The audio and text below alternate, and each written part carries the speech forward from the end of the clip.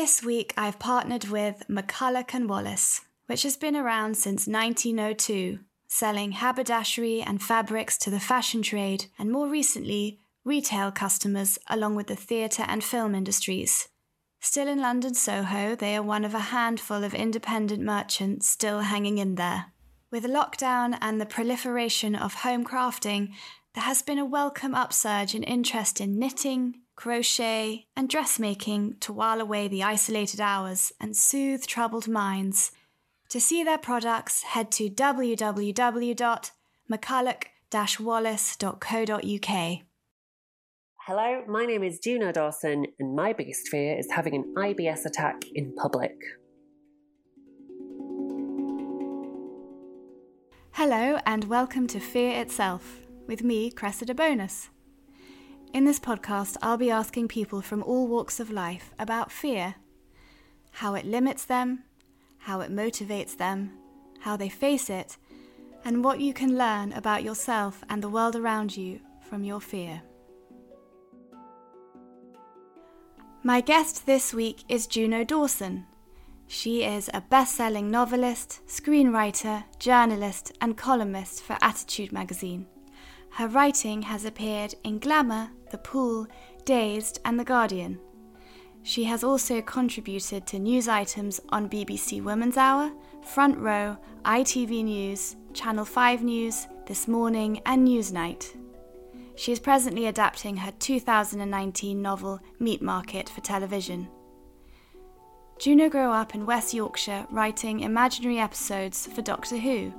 She later turned her talent to journalism, interviewing luminaries such as Steps and Atomic Kitten, before writing a weekly serial in a Brighton newspaper. Juno writes full-time and lives in Brighton. She is part of the queer cabaret collective known as Club Silencio. In 2014, Juno became a school role model for the charity Stonewall. Hello, Juno. Hello. How are you? I'm good. How are you? Thank you so much for being here. Thank you for having me. I love the bit in your bio where it says, write imaginary episodes for Doctor Who. I'm thinking, what is that? How do you do that? Well, I mean, now they would call it fan fiction, but of course, when I was a child, we didn't have the internet. That's how elderly I am. So I just used to write like stories on bits of paper for my grandma. Of course, this paid off because 2 years ago I got to write an actual Doctor Who novel for the BBC range. So that childhood practice came in really, really handy. Yeah. And also, might be a very ignorant question, but what is a school role model? So Stonewall approached me a long, long time ago, before I'd even started my transition. They recruit kind of successful LGBTQ plus people from all across the spectrum and drop you into a school somewhere in the UK. And you basically just tell your life story. You're not there to mentor anyone or sell anything. It's just the sheer fact that you are a successful LGBTQ person sends out a really clear message to those kids that you can be LGBTQ plus and also a success in whatever field you've chosen. So there are sports people and business leaders, entrepreneurs, actors and authors. I did some research about it and it says it helps people to feel free to be who they are.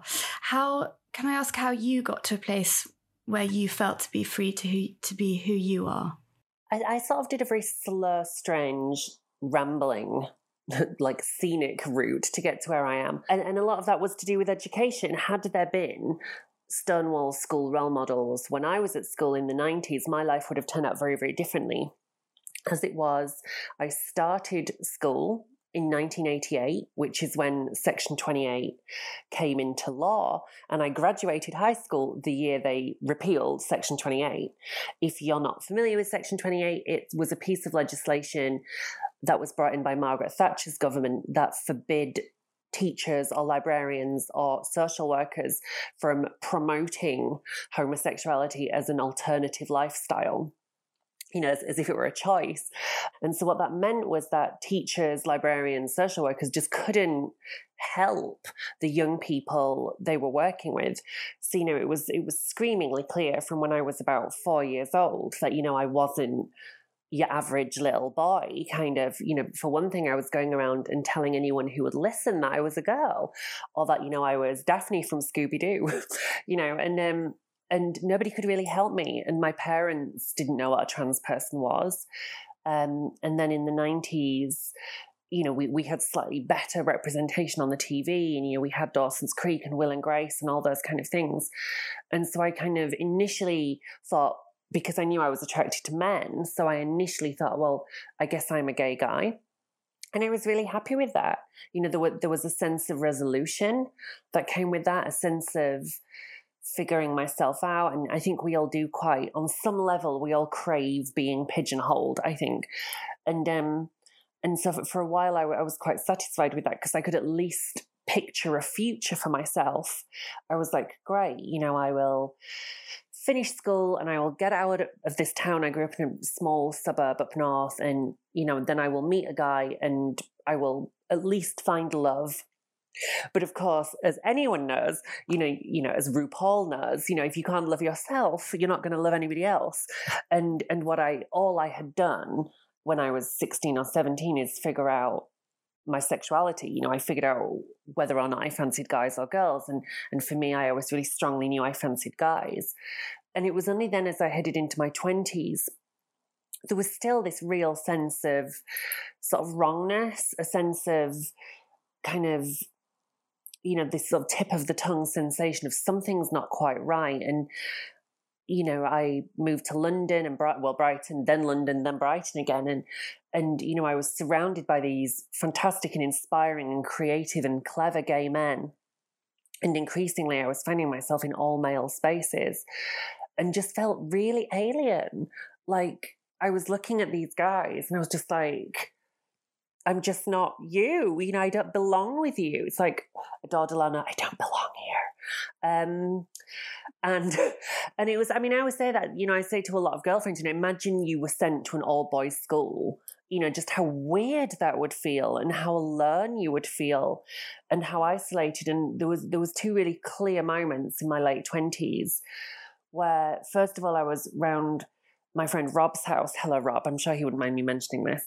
And he'd organized this Nintendo night where he'd invited around all these super lovely, nerdy gay guys to just hang out and play on Mario Kart and stuff. And I really knew that these should be my people. These were the nicest guys you could hope to meet. And I still felt like such a misfit. And at the same time, I'd started to get to know some real life trans women. I'm not daft. I had seen trans women in the media. But there is a disconnect when you just see someone on television or in films. Actors and actresses will always feel slightly elevated and untouchable, I think. And it was only when I started to get to know real life trans women with real jobs. And I've said not that being an actor is not a real job, Cressida, but I get it. I've said many times about the influence of meeting Isla Holdham, who is a RAF pilot. She is now a police helicopter pilot. And of course, she was splashed all over the front page of The Sun because for a brief period, her co-pilot was Prince William. But I met Isla and I was so inspired by how she was just this super cool, beautiful woman who wasn't interested in being famous. She wasn't a journalist or an author or a pop star. She was just a pilot. Well, I'd say just a pilot, just an RAF pilot. And I thought she was amazing. And as well, what was really important was I saw the relationship she still had with her mum. And that her mum, in fact, not only did she seem like she felt like my mum, but she looked a bit like my mum as well. And I recognised that their relationship had gone through a hiccup, but actually that it had recovered and that she was still her mum and they still had that bond. And I sort of started to see a future for myself.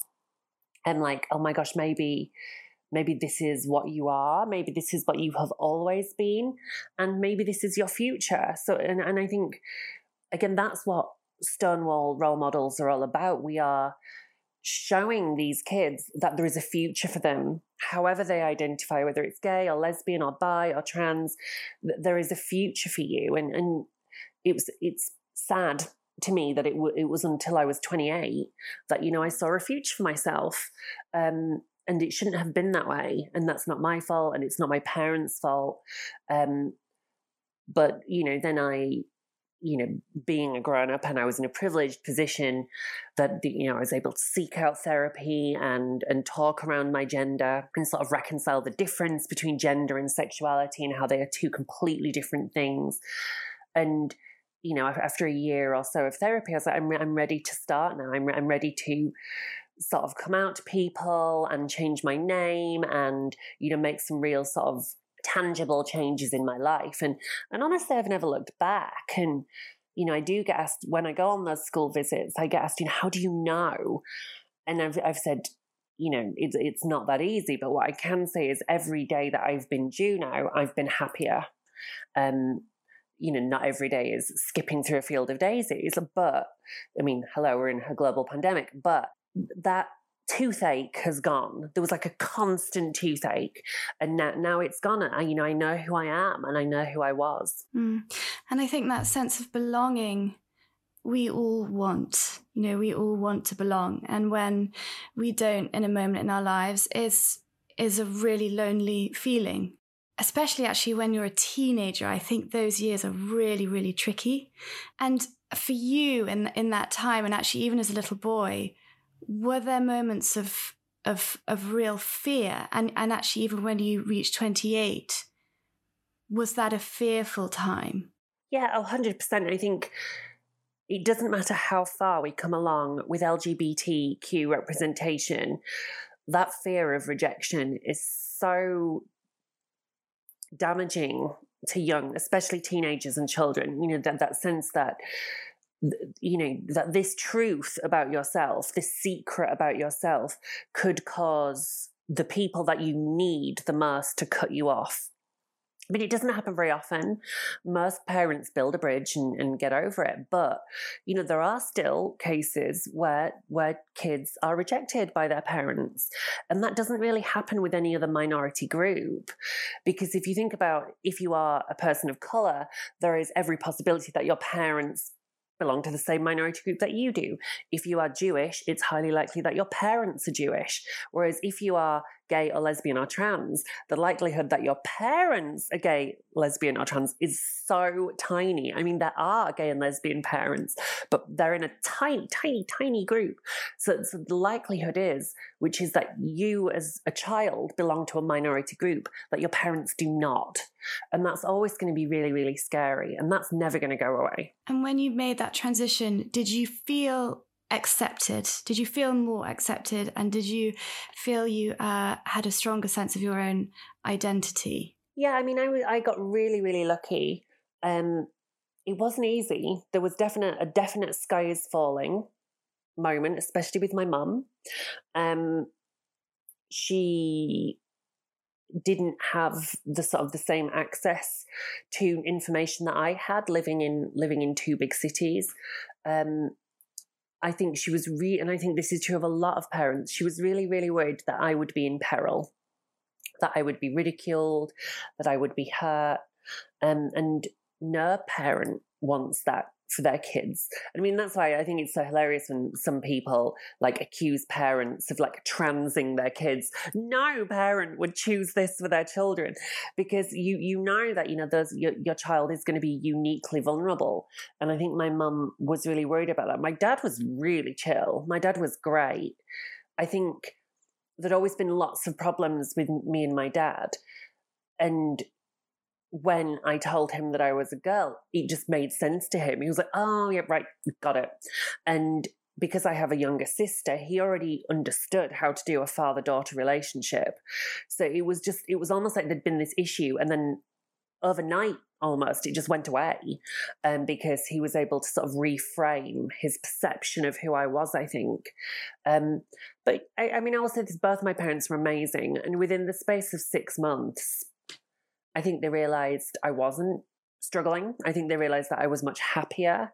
And I think they realised that I was the best version of myself. And my mum in particular, and this is so typical, she's like Bridget Jones's mum. I love Bridget Jones's mum. She was always really fascinated by why I was always single. She was like, she said she could never understand why it was I'd never been able to make a relationship work. And of course, the reason I'd never been able to make a relationship work was because I was still in the process of figuring myself out. So I think, especially when I got together with my partner and she realised that, again, I was just going to live this quite average, boring life, which I do. I live in a nice flat in a nice town with my nice partner, with my nice dog, with my great job. And I think now they've both just chilled out. And you were going to get married, weren't you? This year. And hopefully we still will. We were due to get married in June. Yeah, because we I was the same, but we went ahead and just did it. But I read that you were supposed to get married and postpone it, and I thought, I get where you are. I get where you're at. Well, what's going to happen next March is if we are in some sort of second wave or something, Max and I will go ahead and do the legal bit. We'll do the whole registry office section and get the legal stuff in place, because there's a possibility I might have to go work in America for a bit next year. And if I have to go live in America, obviously I want Max to come too. So it's going to make sense for us to be married. But I do want, and the thing is, it wasn't even a big wedding. Like, it was only like 75 guests in total. But I do want a piss up, and I do want to dance to Girls Aloud and the Spice Girls. And that's how I wanted it to be. I wanted it to feel like the best ever club night. And while we can't do dancing, I'm happy to keep postponing it. And how did you meet him? On Tinder. How modern. It was, I didn't hold out a lot of faith in either men or Tinder, it has to be said. I had just come out of like a real snaggle of like a 6-month thing with a guy he was one of the worst kind of guys, like a really shit boyfriend who thinks he's one of the good guys. And they're the worst. Worst. And so I had broken that off, and then knew I was about to go do a month in Australia with work. I was touring one of my novels. And so clearly I wasn't looking to meet anyone. But then I sort of thought, just, rip off the plaster, get back on Tinder, and you just need to, because it's so disheartening when you've broken up with somebody and you've got to sort of re-enter the dating pool, whatever kind of dating you're doing. And I was sort of like, okay, here we go then. And Max must have sent me a message months earlier, like ages ago, because it had been sat on my Tinder for ages. And so then I just replied to his initial message, and it just went from there. And I think that trip to Australia was really important. And I've told Max this, that had it not been for that bit of distance, I don't think it would have worked out, because I was so cross with how things had gone with the other guy that I was in no headspace at all to be dating anyone. And that was in the September of 2018. And it's just been lovely ever since, really. Yeah.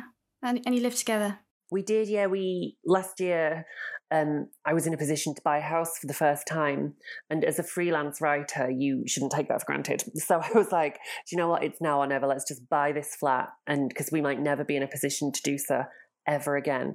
And then, of course, it's sod's law that as soon as I buy a house, a big job comes up in LA. But let's see. Your book, Meat Market, is this for the TV series for Meat Market? And this is something different. So I'm really lucky at the moment that nearly all of my novels are in some form of adaptation somewhere. That is amazing. That's amazing. So I'm not really allowed to talk about the actual project itself, but needless to say, it's a TV project for an American network. And it's been in development now for about a year. Development on it was postponed because of COVID. Things are starting up again now, and we're starting to get back into it. So watch this space. Watch this space. It might happen, it might not. With TV stuff, I am so pessimistic. Like, if it happens, it happens.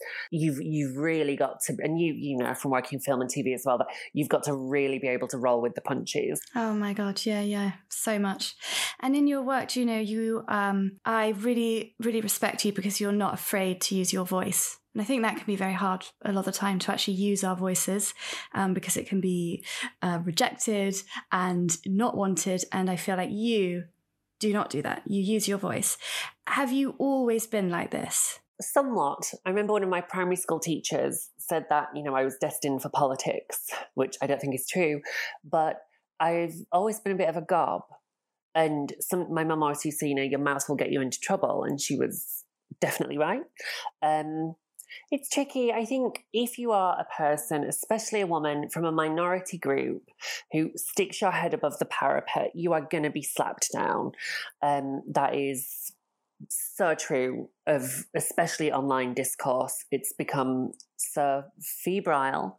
It's tricky because there have been times in my career where I've sort of courted this label of activist, because I really looked up to people like Russell T Davies, who, he could have, when he got that job on Doctor Who, he didn't need to use that platform to advocate for LGBT rights, but he did, and he always has done. So I sort of felt like, well, it's time to do my shift. I'm very lucky in that I'm a trans woman in the public eye. There are very, very few of us. So it's your responsibility to speak up. But then I realized, I think people from minority groups can be used a bit like props. I think with the way that the media is very wedded to this kind of quite gladiatorial debate style TV, they don't really care about my mental well-being. They don't really care about my health. They don't really care that if I go on Newsnight, I'm going to get 5 days worth of hate on social media. Nobody seems to care about that. Is that what you get? Oh, 100%. So I tweeted on Friday, something, I don't want to get into it, but I tweeted about my experience as a trans person and what it's like to be a trans person in 2020, especially online. And oh my God, just farewell my mentions. It was a disaster and really horrible stuff. And so after about a day, I just thought, that tweet is just not worth it. But I understand that that's what they want. They want me to go away and be quiet. That is the goal.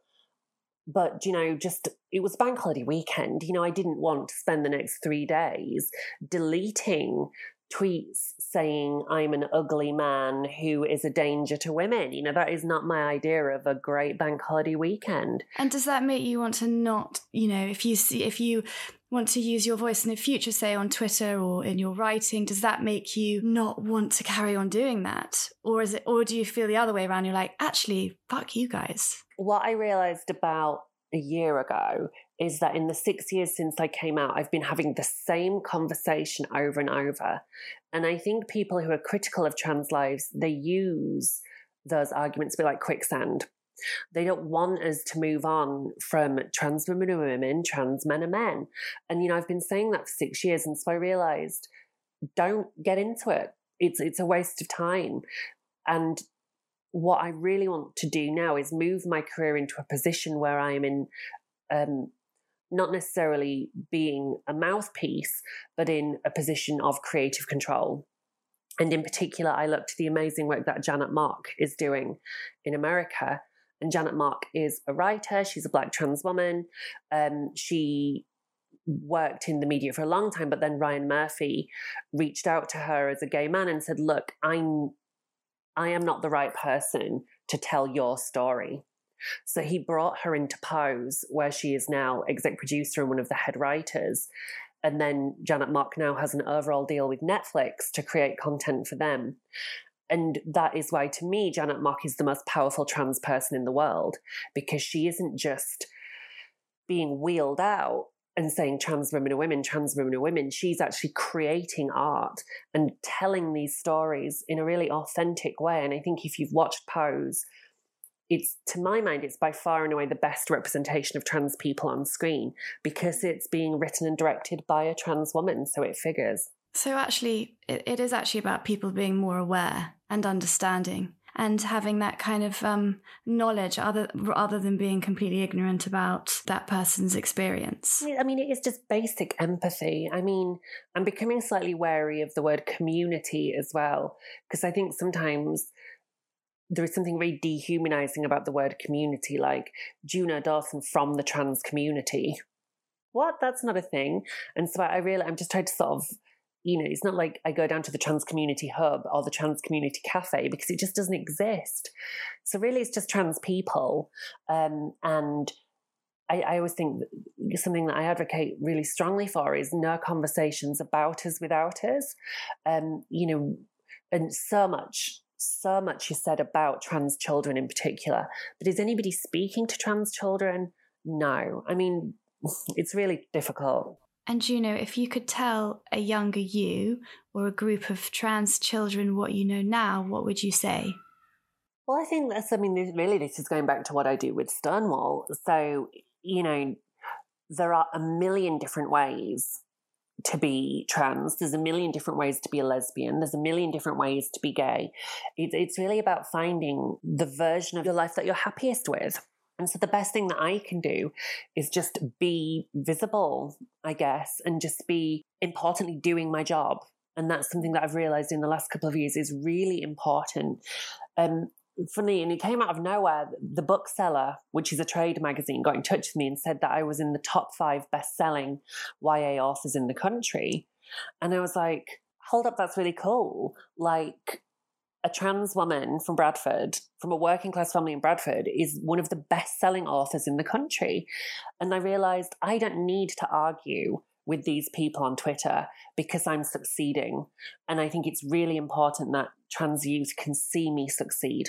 And also, I think, just going on to your fear, I think this whole idea of being accepted for who we really are there's a really strong link there between that and, you know, the fear surrounding IBS, because it's not talked about. And I'm so happy that you've come on today with that fear. And actually, it wasn't what I was expecting, because I think it's so brave. So thank you for bringing it up. And is IBS something you've always had, and how does it affect your life? And thank you for saying that, because hilariously, I was way less ashamed to come out as trans than I am to talk about IBS. And I don't think it really matters what I was about to say. It's a very British thing, but actually I can't think of many places in the world where people are encouraged to talk about, I guess, their bodily functions. And I felt for a long time that we need to stop being squeamish about our bodies. I think, you know, we've gotten much, much better at talking about breast examination or testicular examination and sort of being particularly on the lookout for cancers. But of course, a lot of IBS symptoms can be the symptoms of bowel cancer or colon cancer, which of course has been massively in the news because of Chadwick Boseman's sad passing. So, I mean, I think we need to get so much better as a nation at talking about bathroom habits, because people die. People really do die. Now, as it is, my IBS sort of started when I was a teenager. And so because I wasn't really in the demographic who mostly suffer with IBS, I was checked out to rule out sort of anything insidious. And at various times, I have been checked over again to make sure that the symptoms of my IBS aren't cancer in particular, which is the thing they're looking out for.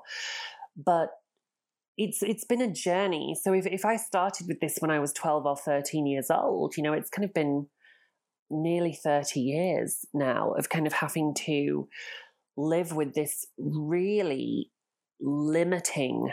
It's a life-limiting condition because it really does spoil your fun. It seems that there's a big link between anxiety and IBS. And if you got it when you were a child, does it start with anxiety that then leads to IBS, or is it sort of like a vicious circle? I think that's the ultimate sort of IBS chicken and egg question. And what's really interesting is doctors still don't really know what it's about. And I think their thinking on IBS is changing all the time. There was a period, maybe about 15 years ago, where everybody was convinced that IBS was some sort of food intolerance. And so I was tested for every food intolerance going. And as it turns out, I do have an intolerance to egg white, which is actually quite common, but which certainly wasn't helping matters. But then about 10 years ago, they seemed to change direction and decide that IBS is psychological. And this came about when I went to my GP in London, who was an amazing guy, and he was the one who really helped me at the beginning of my transition as well. And I was almost sort of threw myself on his mercy. Like, I was really tearful.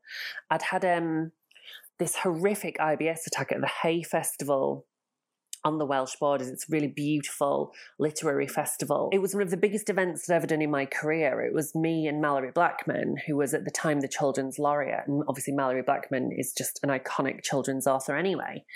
And so I was due to go on stage with Malorie, and just as we were doing our sound check that literally mic'd us up, my stomach, I started to get the most horrific stomach cramps. And I was just like, oh my God, this is just the worst time. And then you do start to psych yourself out. And it becomes everything we understand about anxiety. So you start telling yourself this is the end of the world, and you catastrophize it. And you're like, oh my God, I'm going to have an IBS attack on stage at the Hay Festival. It will be the end of my career. I will be homeless. You just spiral. And I was sat next to another author called Louise O'Neill, and I just turned to her and said, I've got to get off this stage. And I legged it. I just absolutely legged it. And then obviously I had 10 minutes off stage. I got myself together and went back on, and it was fine. And everybody was like, oh, cool, she's back. and I realized kind of like the worst thing had happened, and actually the world was still turning. You know, in that 10 minutes, Malorie and Louise had talked. Nobody had even missed me. But I'd worked so hard for my career that was what inspired me to get myself to the doctors.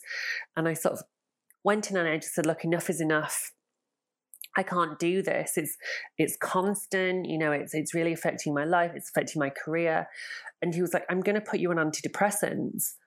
And I was like, I think you misheard. I just said I have IBS. And he was like, yes, I know. But what we're thinking increasingly is that it's an anxiety attack. What you're having is basically a panic attack. Mm-hmm. And lo and behold, within weeks, my IBS was the most managed it had been in my whole adult life. And it was so funny, you know, because I started to get particularly panicky about the tube, because at the time I was in London, and I would have this fear. The new fear was that the tube would break down and that I would be trapped in a carriage. Obviously the underground doesn't have toilets, and I wouldn't be able to get off the train, and I would have an IBS attack on a stationary tube. Did that ever happen? No. Where did the fear come from? I have no idea, but that's not really, fear doesn't make sense, does it? And as soon as I was on drugs, and it took a couple of different antidepressants to get it right, the first one actually made it worse, I could feel myself, so I'd be on the tube, and I could feel my head trying to psych myself out. So like the little voice in my head would be like, oh, what if this tube breaks down? But then now, because I was on the medication, my body just would not rise to it. And so it was kind of like, I'll just show up. And in these places, like if you're on the tube or if you're on stage, there isn't quick bathroom, you know, an access bathroom that you can get to very easily. And how do you feel about this whole bathroom thing? Because I know there is a lot of discussion at the moment in the trans community about bathrooms. Do you feel worried about being challenged, or what do you feel about that whole conversation? I mean, I did. Because I think something that I hope listeners to this understand is that trans people are nothing new. The first gender reassignment operations were carried out in this country in the 1950s. So there have been trans people in the United Kingdom for as long, really, as anybody's been alive. And in that time, trans people have used toilets with no problem. So because of common sense, and because I think the other thing is that the old, did your parents used to tell you, a spider is much more afraid of you than you are of it? Why would a trans person, be it a trans man or a trans woman, want to put themselves in danger? So, at the beginning of my transition in 2014, you just use your common sense. You used a disabled toilet, because at that time I looked quite androgynous, and then as you sort of move through life and you realize that by and large, people just don't care. People have got their own shit to deal with. No one really cares if a trans person is using the toilets at Victoria. You know, it's kind of, everybody's got much bigger things to worry about. I've never been challenged in a public toilet, and as an IBS sufferer, I have to use them more than I would like. I mean, that's the other thing. Who actually wants to use public toilets anyway? They're rank 9 times out of 10. But as an IBS sufferer, and this is something you get so good at, is knowing where your nearest toilet is. So like whether I'm in Brighton or London, I'm always very mindful of, well, there's a toilet in Liberties, there's a toilet at the big stations, you can always nip into the Soho Hotel or something. Hotels are really good because nobody checks if you're a guest. Necessity meant for me, I couldn't get too worried about being challenged in bathrooms because, you know, as an IBS sufferer, when you've got to go, you've got to go. And so if I did have worries about using bathrooms, I was much more worried about my IBS. And I also read somewhere that IBS is one of the leading problems when people don't turn up to school and turn up to work. And I'm assuming that's because they feel embarrassed, and also embarrassed to go to the doctor, like you said before. How do you think people can get over this embarrassment? I mean, it's so tough. I mean, so this for me is, so if I was single, for example, like if I still wanted men at large to find me sexually appealing, I doubt I'd be having this conversation. But, you know, poor Max is stuck with me, so he has to hear about my IBS quite frequently, unfortunately, you know, because it's part of our life, you know, and if you are in a relationship with someone who has IBS, then you have probably had to pull over your car to find a toilet at some point. But I mean, how sad is that if I still wanted, you know, men on the internet to think I was pretty, maybe I wouldn't be having this conversation. You know, it's something we all do. You know, it's something every living creature on this earth has to make waste. And yet we just don't talk about it. And I think it's a shame. And it's interesting because IBS, as far as we know, IBS affects women more than men. But this could be that women statistically are much, much more likely to go to their doctor than men. And so we don't quite know, because statistics can be so misleading, but we know that IBS is incredibly, incredibly common. It's so frustrating. And I was really, really lucky that I got a doctor who cared. In fact, I don't have a single cisgender female friend who hasn't been to the doctor and dismissed with women's problems, you know. And of course, there is increasingly, we're starting to accept that no woman should be fobbed off with the phrase women's problems, when by that they mean endometriosis or polycystic ovaries. You know, come on, let's get really specific. And I hope that GPs will stop fobbing people off with, oh, it's IBS, because that can mean a lot of things. You know, is it anxiety? Because that can be sorted. Is it a food intolerance? Because that can be sorted. Is it depression? Because that can be sorted. And so I hope that as a nation, you know, we should, you know, we love the NHS and we clap for our carers, but also we should be critical and mindful and sort of say, well, you know, I want a second opinion. I don't think it's fair or right that I can't eat food without needing to run to the bathroom afterwards. And actually, it did take me in the end becoming quite dogged and saying, no, enough is enough. You know, I've lived with this for about 20 years. I would love to be able to enjoy a Sunday dinner, you know. And actually, as you've said, that we don't talk about it, and it is, you know, it's like people sometimes find it very hard to talk about periods, and actually it's just human. And I think that's why I think this conversation, as I said, is very important, because I think it's, you know, leading the way for more conversations to be had around this subject. And actually, even before this conversation, when you told me about your fear, I know people with it, but I don't know much about it. So I did, you know, I looked it up, and actually now I'm much more aware, and it just takes that conversation, or just being honest about that. I feel maybe then the anxiety decreases, because you're able to just be like, oh, this is probably a bit of a release to say I have it. You're talking about it takes the air out of the tires of the anxiety and the shame and the panic. And I remember And again, this isn't something I could have done when I was a teenager or in my 20s. But saying to Max, you know, or various other boyfriends quite early on, you know, I have IBS, so I might have to leg it. and I've said it to professional things as well. And that was a good one. I remember it was at a festival in Ireland where I just knew my stomach was a bit funny. It felt weird. And wanting to avoid a repeat of the hay situation, I just said to the organizer, look, I have IBS. If I've got to leg it, can you just make sure there is like a contingency? And they were like, oh, cool. Yeah, we'll figure it out. And actually, because I had preempted the problem, I was fine and I got through the event without any trouble because I knew I could leave if I needed to. You know, I wouldn't refer to my IBS as a disability, but, you know, employers have to make allowances for people's health. They might not like it, but they have to do it.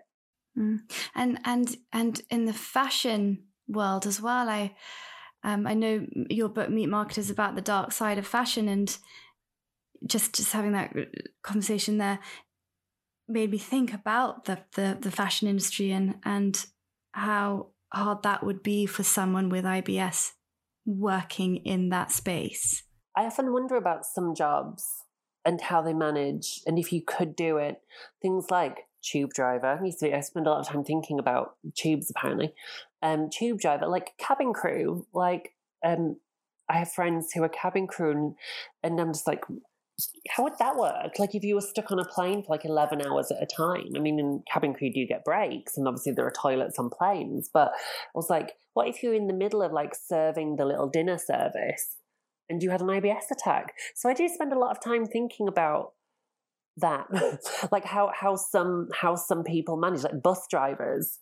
Like, how often do bus drivers get breaks? And it's funny. Although, I mean, it's strange because actually when I used to be a primary school teacher, back before I got my book deal, and, you know, I never used to have to run out of lessons. So it's funny, maybe being a freelancer has made me worse. I don't know, who knows? And now with anxiety, how do you manage to sort of calm that down?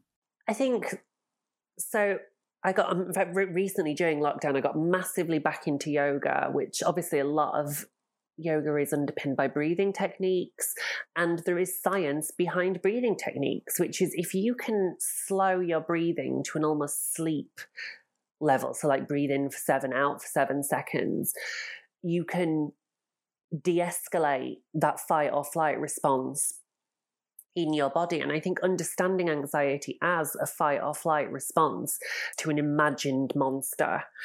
So back in our caveman days, you know, if like a woolly mammoth was coming at us, our body produced massive amounts of adrenaline, which would enable you to fight the woolly mammoth or flee from the woolly mammoth. The problem is now that that's the way our bodies and brains work, but there are no woolly mammoths. So like you have a phone call from your bank and all of a sudden your body is just flooded with adrenaline. And one of the side effects of adrenaline is you can feel like you're going to shit yourself. And so really the most basic thing you can do is try to undermine that adrenal response. And the best way you can do that is by trying to trick your body into thinking it's asleep. And you do that with breathing.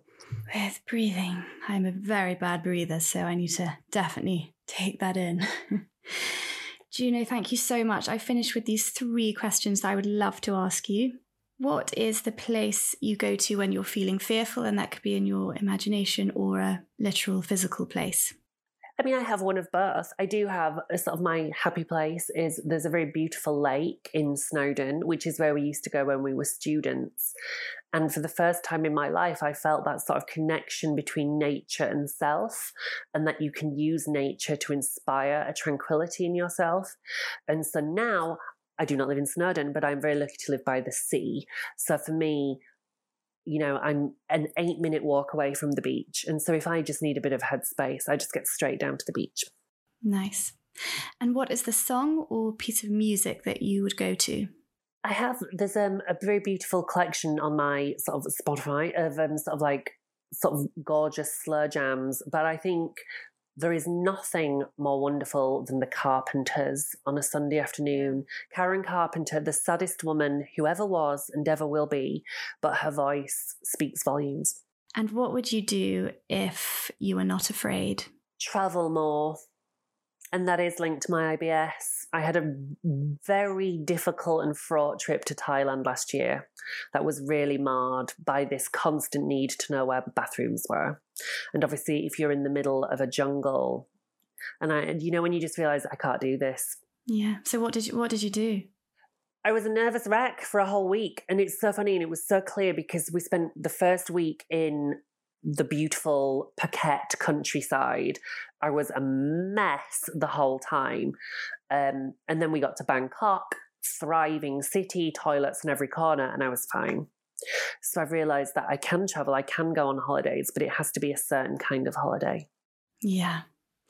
Juno, thank you so much for coming on Fear Itself. Could you tell us, well, I know you have got this project that you're not allowed to tell us all about, but what you're up to now and in the future, and a bit about your future work.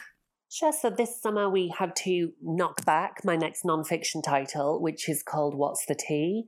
It's a follow-up to my biggest selling book, which is called This Book is Gay. And it's like a handbook for young trans and non-binary people for just how to manage that strange time in their lives. So that will now be out next February. And of course, I'm still officially promoting my most recent novel, Wonderland, which is a retelling of Alice in Wonderland. Fantastic. Thank you so much, Juno. Thank you so much for listening to Fear Itself, and I hope it was as interesting and as useful to you as it was for me. It would mean the world to me if you could rate and subscribe, and maybe even share it with a friend so that other people can hear about us. Join me next week where I will be speaking to another wonderfully inspiring guest. Until then, take care.